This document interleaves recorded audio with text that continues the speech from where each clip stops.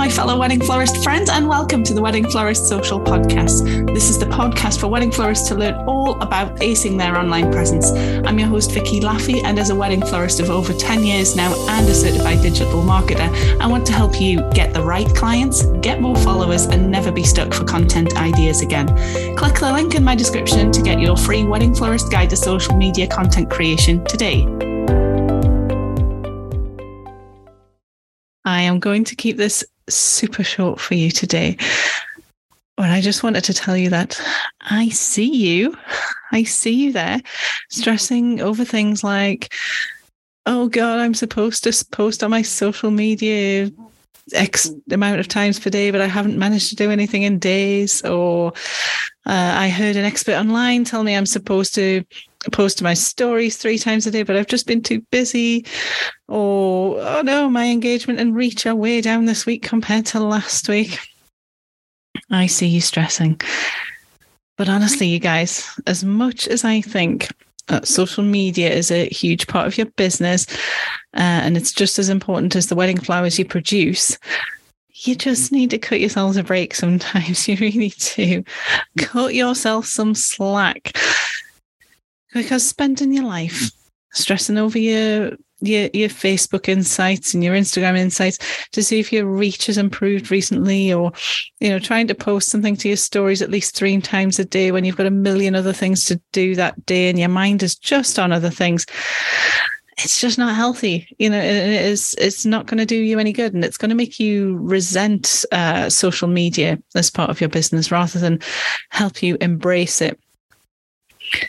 Now, what is good is regularly putting yourself out there and being your best. I know that sounds terribly twee, but but being your best online, because being authentic and thinking about the value you provide and the enjoyment you bring to the table to your prospective couples is key above all else, really. Absolutely. If you want to grow, post as often as possible, daily if you can.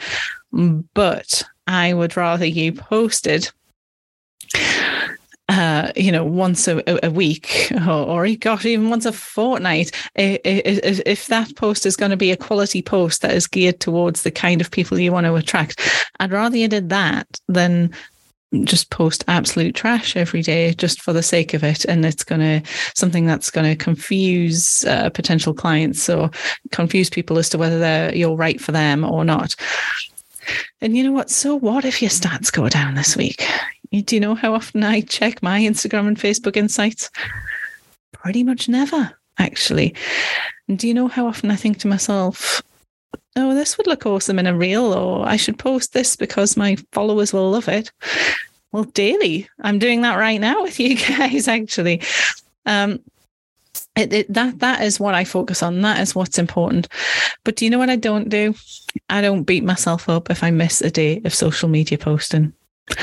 Now, if you need any ideas at all, if you find it a struggle, I think most people struggle because they just simply don't know what to post. They think they have to post polished professional pictures of their weddings, and they think they just haven't got any content because they haven't been sent to someone's gallery recently.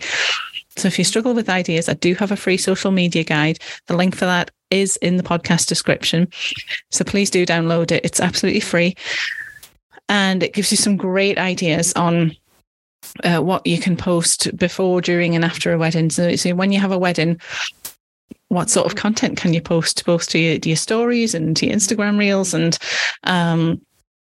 your Facebook and all that sort of thing. So, and it also tells you a little bit about the different types of medium, like what sort of video posts you can do and what sort of static kind of image posts you can do and things like that. So it is a really, really useful guide, and it's absolutely free. And it may help you. And so please download it. It's in the podcast description. And if you find it useful, please do let me know. I would love to hear that from you, because that makes it all worthwhile for me to know that I've made a difference to you. But it's just worth noting that, if social media isn't your jam at all, and it doesn't come naturally to you, I think just remember it is worthwhile doing. Just give yourself a break for it sometimes. Please don't stress about it. Please just concentrate mostly on, what sort of things you think your clients will like, or what reflects you as a business best, because that's going to attract the sort of people who like your sort of content.